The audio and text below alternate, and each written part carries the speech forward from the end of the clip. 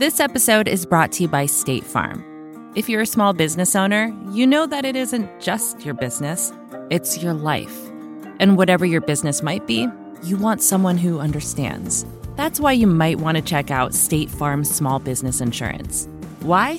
Because State Farm agents are small business owners too, living and working in your community. That means they know what it takes to help you personalize your policies for your small business needs. Like a good neighbor, State Farm is there. Talk to your local agent today. Join Capital Group CEO Mike Gitlin for a new edition of the Capital Ideas Podcast. In unscripted conversations with investment professionals, you'll hear real stories about successes and lessons learned, informed by decades of investment experience. It's your look inside one of the world's largest asset managers. New episodes are available monthly. Subscribe wherever you get your podcasts. Invest 30 minutes in an episode today. Published by American Funds Distributors, Inc.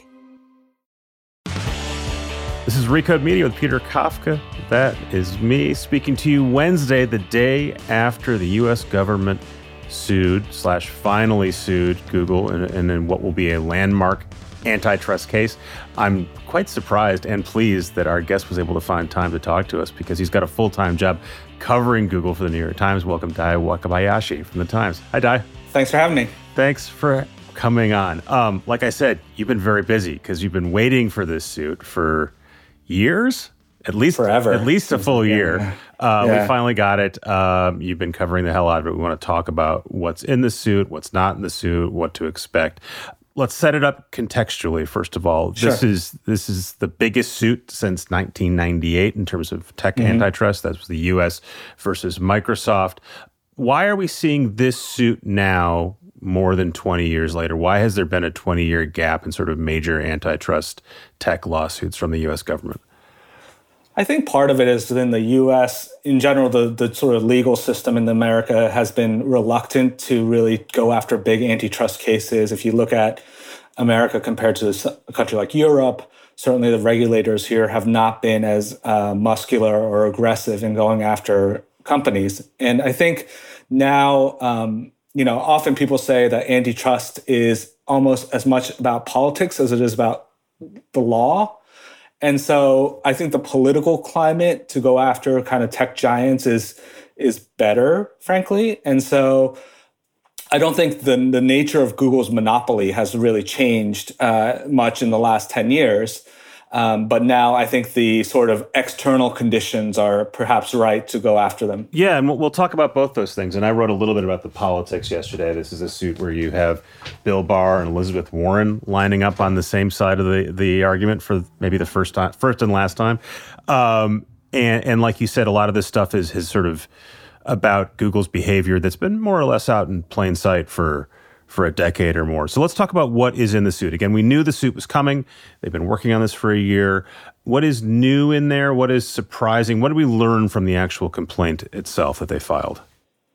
I think what we learned was that it was a much more narrow case than what we had been expecting maybe earlier on. There was a lot of talk early on that this might involve involve digital advertising. So Google has the whole stack of digital advertising. And there was discussion that the DOJ case may have both digital advertising and search. And even within search, there's aspects like local search. So this is like the Yelp issue where Google will has in the past scraped information from other websites and presented it on their search results. And none of that was really in the suit. It's a very narrow issue about search and sort of the deals that essentially help bring more traffic to Google.com. And so it was a very narrow case. And I think that's came a little bit as a surprise to us. What does that tell us? Does that tell us that this is the beginning of a suit and it could expand over time, or this is the issue the Justice Department thinks they can win on, and that'll be that? I think it's both is possible, but I think the latter is more likely. I think this is a case that is very similar, at least in sort of the contours, to the Microsoft case, which was sort of not only the last big tech antitrust lawsuit, but also the last time the government really won one of these things. And so they're really trying to focus on distribution. And so in the Microsoft case, they talked about how Microsoft was using Windows to help distribute Internet Explorer and how that was hurting Netscape. And so in this case, the government is trying a parallel case of saying Google is doing these deals that essentially lock in Google to all the other kind of main pathways to search. And that's keeping out the competition, which in this case is like Bing and DuckDuckGo. So this is primarily focused on your mobile phone, right? A lot of discussion about deals that Google has with Apple to make Google the default search engine there. And then also with other carriers, also the way it uses Android sort of as a default, as a sort of a de facto default. These have all been out in public, right? There's no mystery about what Google's been doing. Oftentimes, Recode or other sites are reporting about the fact that so-and-so has a deal or has won a deal.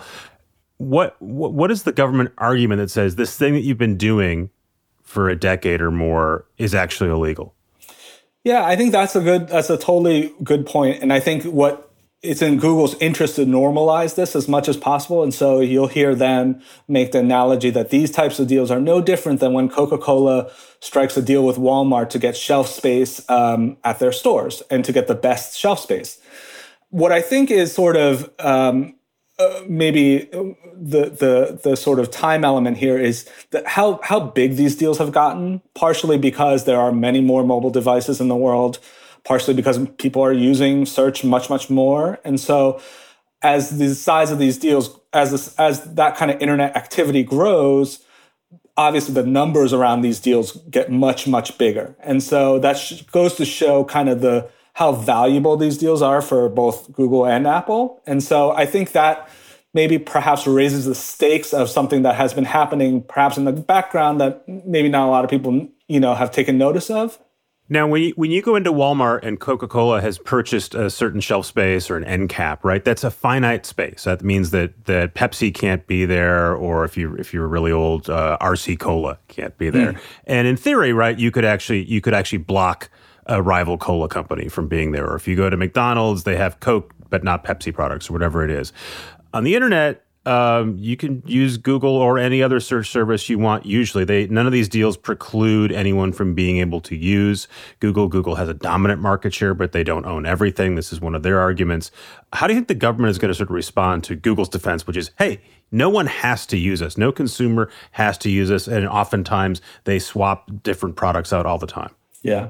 I talked to a couple of legal experts yesterday, and that was kind of one of their main that's going to be a big point in this case, is the notion that, the government in their complaint has made a few references that, that very few consumers change their default option.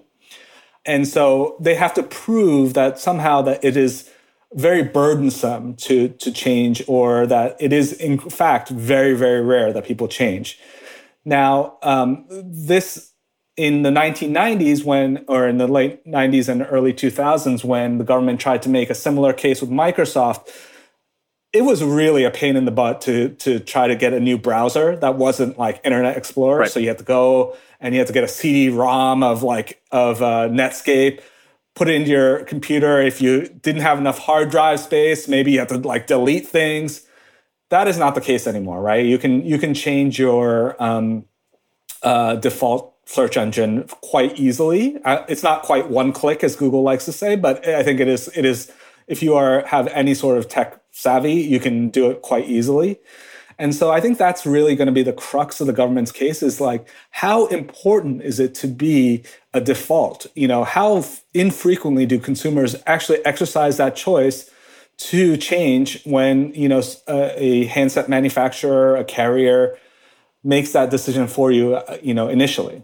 The government also says, look, one of what Google is doing here by buying these default positions, it's essentially buying itself all this data that makes its product much better. You or I were both on a Google call yesterday, and I asked them about that, and they said, oh, no, that's just not the case, and kind of left it at that. But they said it was the method, not the data, right, that matters. And so Google in the DOJ case, over and over, they talk about sort of the amount of data Google is generating here sort of creates a moat for itself. Do you think that argument will hold up?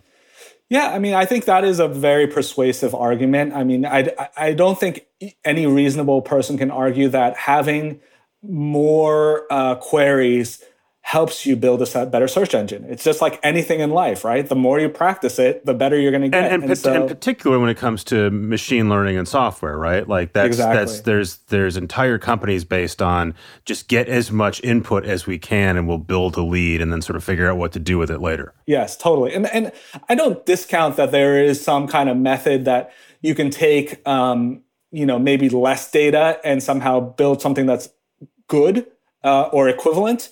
But I think that if you have already a great method, if you have more data on top of that, then your lead becomes quite insurmountable, and which I think is the reason why most people do prefer Google over alternatives. So you said the government won its Microsoft case, right? They won in court, and then there was a settlement, and essentially not a lot ended up happening to Microsoft by the end of it. It went on for 6 years. What are the lessons that do you think both Google and the DOJ took from the 1998 to 2004 U.S. government versus Microsoft case? Yeah, I don't know. I mean, I think Google, for its part, I think if you look at sort of the arguments that they sort of make, which is it's easy to switch, which is sort of alludes to that issue that I was talking about earlier about how it was a pain in the butt to change your browser. They talk about how consumers are choosing Google on their own.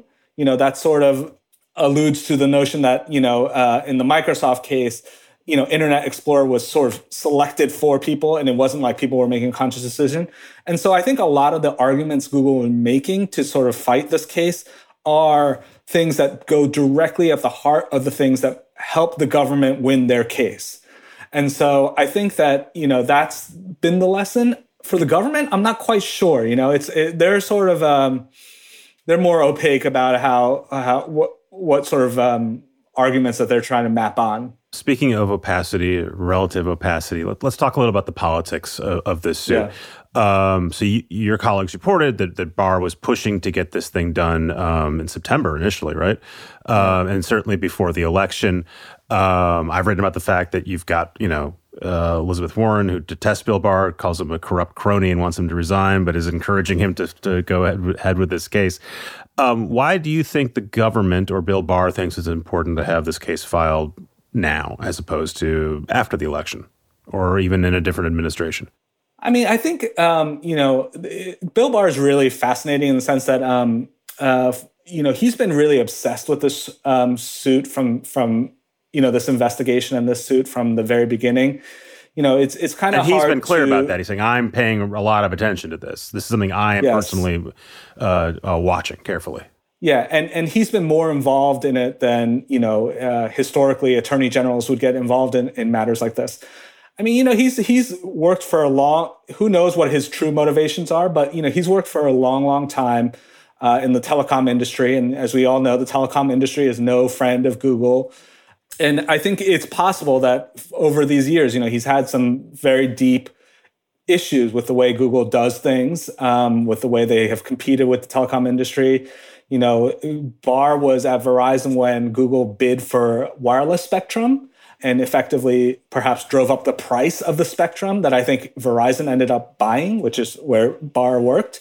And so, I'm not saying that he's got this, it's like a revenge play, but there is certainly a sort of long intertwined history between Barr and Google. And outside of the complaint, outside of the courtroom, there is a lot of discussion about reining in big tech. And then there's a conservative/Republican argument that says there's bias in the big tech companies and something should be done about that. Barr went on Fox News this summer and said there's anti-conservative bias and maybe antitrust is a good way to go after these companies, which I find staggering.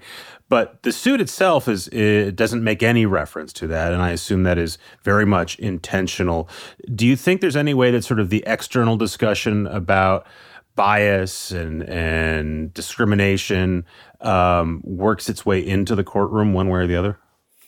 I don't think so, because I do think, they just announced today that an Obama-appointed judge will be the sort of judge for this case. So it's we'll see whether the conservative bias argument would do very well in that court. But no, I really don't think so. And even the DOJ sort of went out of their way yesterday to make clear in a conference call that aspect had nothing, those concerns had nothing to do with this case, and they will not play in this case. They initially said, we're looking at that separately, and everyone freaked out for a second on the call and said, yes. Oh, by we don't mean we at all. We mean Congress. Right. Yeah. And then I think Trump also had some kind of tweet about how, this is sort of the price Google has to pay. But, I do think that ultimately in the court, it will be a very narrow case about the legal parameters of the Sherman Act and, and arguing this from a pretty pure legal standpoint. And I think that, bringing up issues like bias actually weakens probably the government's case in a courtroom. It's one thing to argue that in sort of social media and on Twitter and on Fox News and wherever, but I don't think that that's going to help you much in a courtroom. So Google has seen this coming literally for years, right? And they've dealt with similar suits like this in Europe. You had a great piece recently about how on sort of the Google corporate culture, how you could say whatever you want, but there's real stricture around any discussion of antitrust and monopoly, and it's well worth checking out. How do you think now that the suit is filed, that this affects their behavior one way or another? I think it's funny. Yesterday, Kent Walker, who's Google's chief legal officer, and Sundar Pichai, Google CEO, they both sent out emails to staff. And basically, Sundar's email was, stay focused, keep doing what you're doing, don't let this be a distraction. And then Kent Walker also had similar sentiments, but he also said, but let's not speculate about legal issues internally or externally, which is, to me, keep your mouth shut. Sure. And let's not talk about it. There's the not talking about it, but what about in terms of actual corporate behavior? I'm thinking about, they've known this suit's been coming, but they've still been trying to, for instance, buy Fitbit. I know that for years and years, whenever they do buy a company, the idea that it could be blocked for anti-competitive reasons is always an issue. But they've continued to try to buy companies. One of the narratives now about the Microsoft case is that that suit distracted Microsoft and prevented them from seeing the mobile revolution, and that's why they're nowhere in phones, et cetera. Google certainly has been thinking about this, and I'm assuming they're sort of balancing, how do we not make the government angry? How do we not screw ourselves sort of while the case is going on versus how do we continue to be as aggressive and dynamic as we want to be? I think you're right. One of the things that Google has really learned from the Microsoft thing is that they think that basically Microsoft dropped the ball during the antitrust fight. They let it become such a distraction that essentially a company like Google could emerge. And, Bill Gates has come out and said that. Which, by the way, there's a counter to that, saying that's a convenient excuse for Microsoft screwing up. Right. And, of course, you'd want some other externality to blame for not understanding phones. But go on. Right. But I do think that, yes, Google continues to do deals, but they're not in that core search business. If you really look, they haven't done a real deal in search for a long, long time, maybe because they don't have to. But also because I think that they realize that that's going to draw unwarranted attention. And so, they do Fitbit, they buy Fitbit, but, that's to help potentially, their hardware business, which is essentially nowhere right now. They buy things for Google Cloud in here and there. But I do think that I can't imagine them going out and buying like DuckDuckGo, not like DuckDuckGo right. would sell to Google, but like my point being like, that's just not a deal that's even possible right now. And so the timeline for this case is, they were saying yesterday, basically a year and a half of discovery, right, before we even sort of get to a courtroom. So we'll be talking about this for a long time, but sort of practically thinking, what's a reasonable expectation to sort of start to finish for this case? I don't know. Your guess is as good as mine. I think, I think it was Google that said 12 to 18 months of discovery. And I think that's optimistic. They're gonna drag out everything. They're gonna grind out every discovery motion. They're gonna ask for documents, and then they're gonna fight that request. And so I just think it's going to be years and years and years. This assumes, by the way, that future administration continues the suit. Exactly. And that's what I was going to say is, a former Google policy person came on Twitter yesterday and said, now, mind you, this is from a Google perspective, right? He said, if Trump wins, he thinks that they'll fight it in court for years and that ultimately Google will win on the merits of the case.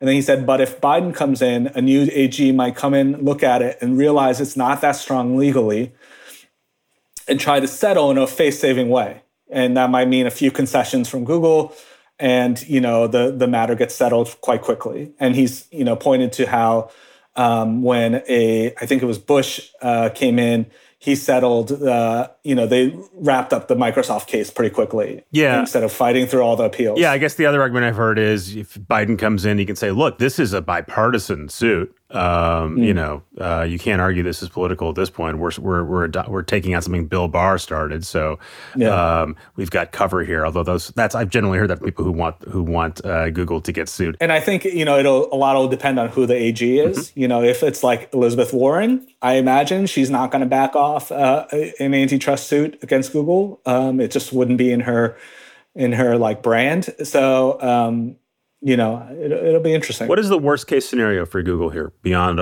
fighting a long suit? I think like a worst case scenario, the remedies are potentially the worst case scenario, right? So if you have something that breaks up the company in a way that is really fundamental. So either, you say you got to spin off Android from Google or something, or YouTube has to be its own separate entity. Those are all sort of the worst case scenarios. I think there's like middle sort of structural things that Google would be probably okay with. Like if the government said, all right, you got to spin off DoubleClick, although that doesn't really make sense now in the context of search. But, if the other sort of lawsuits that are expected about state AGs, if they say DoubleClick, spin off DoubleClick, Google would probably be okay with that. It's interesting, right? Because Google is still, has tentacles everywhere. It's huge. It's in so many parts of our life. But at its core, the business is still that search engine and search ad business, right? So there's a version where they have to sort of separate themselves from the other stuff, but they remain almost as powerful as ever. Yeah. That's the golden goose, right? That's allowed them to have their self-driving cars, and that's allowed them to have everything. And everyone in the company knows that, the search is the thing that pays for everything. And so it'll be interesting. I think the government's challenge is how do you sort of try to weaken search in a way structurally, and maybe it's to spin off Android so that, the link between Android and Google search is not as strong. But yeah, it's going to be a challenge. I think one of the challenges of this case is whether this actually changes anything for people. Right, and that's where I was going to end up here. It's striking, and maybe it's just the nature of a lawsuit. Something has to happen, and then you have to sort of investigate it and then sue someone because of something that's happened in the past. But it seems like this is literally a litigation of things that we were dealing with 5 or 10 years ago, and just don't seem as relevant. They're enormously relevant if you're looking at Google as a search business, right? Still, and but it seems like if you were covering tech, I was covering tech a while. There was a lot of serious discussion about whether Yahoo could mount a real challenge to Google or if Bing could do it, and that's why Microsoft was going to buy Yahoo. And those all just seem like ancient history now, and that this is a settled argument. Mm-hmm. And it's striking to me. And I guess where you end up with does this sort of underscore the real divide here being, should the U.S. be more aggressive about enforcing antitrust rules, or does the U.S. need new antitrust rules so you wouldn't get to this point? I think you need to decide, I'm not sure if both. They need new antitrust rules that are maybe allow them to be more proactive along the way. I think what is sort of what might end up having the effect that maybe the government wants, which is less Google, which is that, we might end up with all these different ways of sort of searching for information that's already sort of happening, whether it's, Amazon Echo, or it's, the notion of typing in a query into a box and getting a bunch of links. That idea has evolved over time. But, I can't imagine that that's going to be the principal way of us finding information 10 years from now. And so if the government creates enough friction for Google so that, when the business evolves to the next thing, that Google feels a little handcuffed or can't really quite move at the same pace as everyone else. Maybe that creates the sort of consequence that, the law can't really do right now. Dai, I want to leave it there because, as we've been discussing, this is going to go on for a long time. So we're going to have other opportunities to come back to. I appreciate your time. Thank you. Thanks again, Dai. We asked him on short notice. I appreciate him hopping on. Like I said, we've got some time to cover this one, so we'll come back to it. If you guys have specific questions and thoughts about this antitrust suit or how we're covering antitrust and politics of tech in general, love to hear from you. Let me know. As always, I am all ears, metaphorically. I've got some bonus content coming from you in just a second, maybe a minute. It's an interview with Julia Furlan, my colleague from Vox Media, who's working on a cool new podcast. We're going to talk about that, and perhaps we'll talk about my role in said podcast. But first, a word from our sponsor. This episode is brought to you by State Farm. You've heard it before. Like a good neighbor, State Farm is there. But it's more than just a tagline, because State Farm agents are small business owners themselves who live and work in your community. And if you're in the market for small business insurance, who better to work with than an agent who understands what it takes? State Farm agents can help you create a personalized insurance plan that fits your small business needs and budget. Talk to your local State Farm agent today about small business insurance. Like a good neighbor, State Farm is there. Did you know the Capital Ideas podcast now has a new monthly edition hosted by Capital Group CEO Mike Gitlin? Through the words and experiences of investment professionals, you'll discover who was their best mentor, what's a mistake they made that changed their approach, and how do they find their next great idea. Subscribe wherever you get your podcasts. Published by American Funds Distributors, Inc. And now here's Julia. Julia Furlan, welcome. Hi, Peter. How you doing? Thanks for having me. It's nice to talk to you again. I guess we should do disclosure first. We're going to talk about a project you're working on. This rarely happens, but I think I'm involved in this project as well. Yep. Is that true? Yep. Okay. I got you. I booked an interview with you. It was, wow. I'm so honored. Did I make the cut? Honored. You did. Okay, good. You did. So, fortunately, you said enough funny things. Good. So we're going to talk to Julia about her podcast, which is called Go for Broke. Which is about? It's about, ostensibly, it's about moments in history where people sort of like get too excited about something and lose the plot and go overboard. So in this case, it's about the dot-com bubble. Season 1 is about the dot-com bubble of 2000, when many people, in fact, lost the plot and lost their minds a little bit. And I'm so old that I have a reasonably decent memory of what it was like to be alive during that time. So that's what I talked to Julie about. This has great art on it because the main character here is the Pets.com sock puppet. Did it have a name? Actually, that's part of the strategy. They didn't have a name for the Pets.com sock puppet because it meant that every time you talked about the Pets.com sock puppet, you had to say Pets.com sock puppet. So it ended up being an extra boost and sort of like a really smart marketing move ultimately, because the Pets.com sock puppet was everywhere. And it's become an emblem of the dot-com bubble in a lot of ways. So this is why your show is a good show for people who like listening to my show, because it's a good combination of business history, finance history, bubble history, and cultural history, right? The idea that a sock puppet from a .com that no one had ever heard of was sort of created out of thin air really quickly, and then within months is on the Macy's Day float and is doing Oscar spots for Good Morning America. Yeah. Amazing. Yeah, and the Super Bowl commercial. It's like, I think that one of the things that's interesting about looking at this particular moment in history is that it was that transition between things being like really easy to Google and find online. Like nowadays, if you research it, it's this couple of years where there's kind of a dead zone for the archival stuff. So it's been really fun to look at, old archival articles and look at like old clips and sort of like look at this moment in media and tech and culture and say like, how is it that a sock puppet that's a promotional device for a company that has yet to make a profit, how is that sock puppet on Good Morning America like regularly as a guest? Like, why is that sock puppet like mildly sexually harassing the hosts of this show? You know what I mean? It's so weird. And also the idea that it's a reminder of, up until just very recently, TV was the thing that drove the culture. If the dot-com boom was very exciting, but what made it exciting for most people was they were learning about it on TV. And so it made sense to go take out a Super Bowl ad to promote your .com, or it made a weird kind of sense.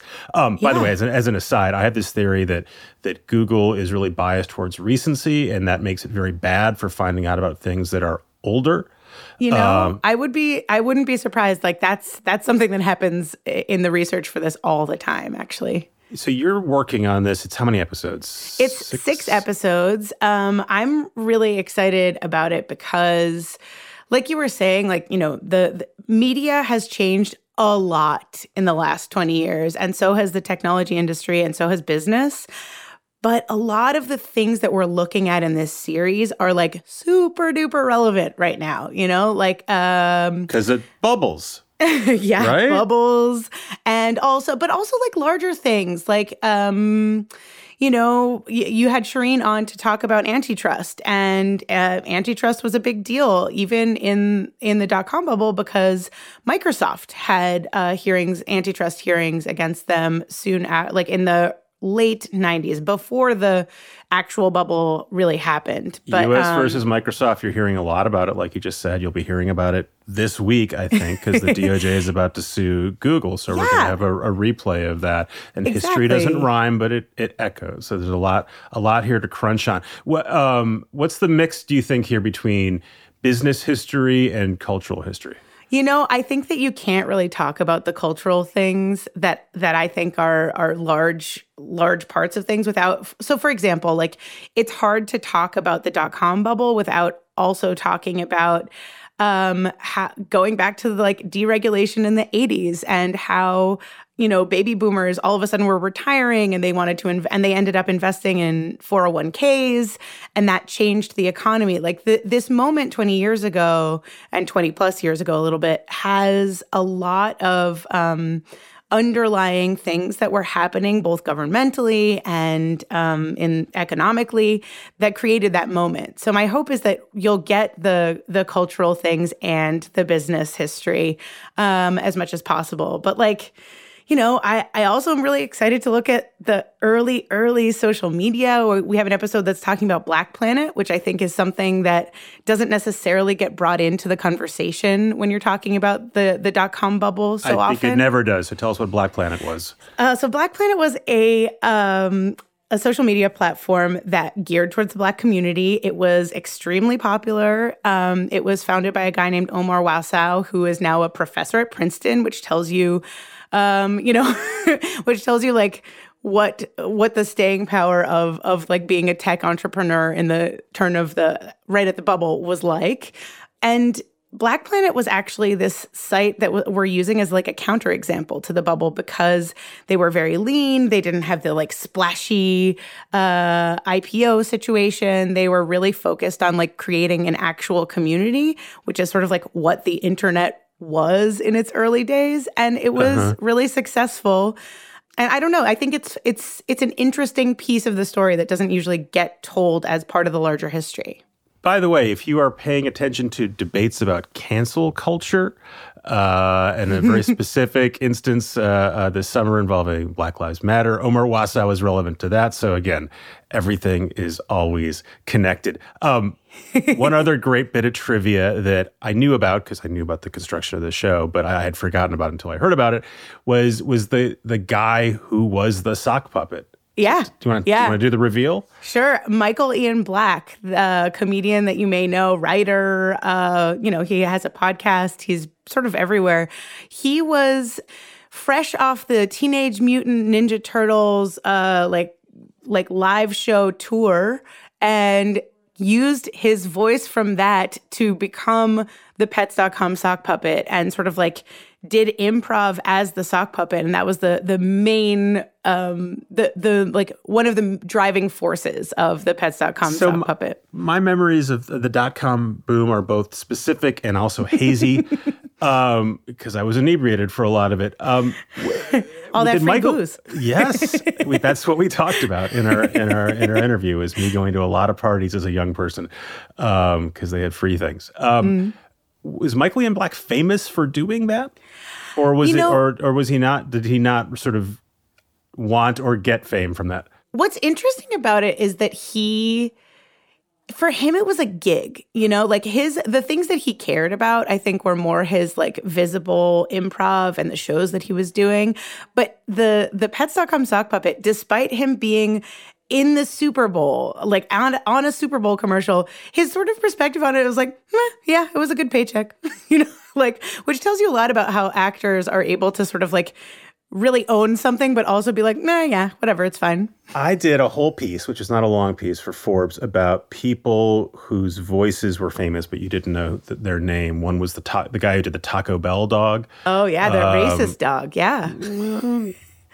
I'm not going to weigh in on that. His name was Carlos. I can't remember his last name. I'll get his last name wrong. But he did well. The guy who was the movie phone voice guy. Oh my God, the movie phone voice guy. Yeah, which is a great story. And then there was someone else. Was it I'd look it up, but I wrote it a long time ago, so it may not be on Google. Julia, we can get your podcast anywhere you listen to podcasts. The first episode is out now, and by the time you hear this one, the second will be out. So it's not too late to catch up and dive in. And if you want to hear Peter Kafka, that'll show up at some point. Yes, that will be, I think, ideally in episode 4, so in a couple of weeks. But perfect. Mostly I'm just grateful to you for like, helping me get the word out. That's how podcasts get popular. So thank you. Thank you, Julia. Good luck, and good luck with your internet up there in your undisclosed location. I'm going to let you go. I appreciate it. Bye now. Thanks again to Julia, and to Di, and to Joel, and Jelani, who produce and edit this podcast. Thanks again to our sponsors, and thanks again to you guys.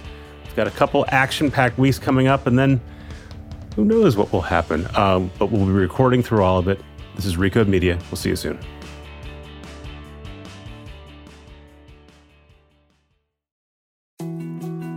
More to-dos, less time, and an infinite number of tools to keep track of. Sometimes doing business has never felt harder, but you don't need a miracle to hit your goals. You can just use HubSpot, because their all-in-one customer platform can make growing your business infinitely easier. Imagine this: high-quality leads, fast closing deals, wildly happy customers, and more benchmark-breaking quarters. It's not a miracle, it's HubSpot. Visit HubSpot.com to get started today.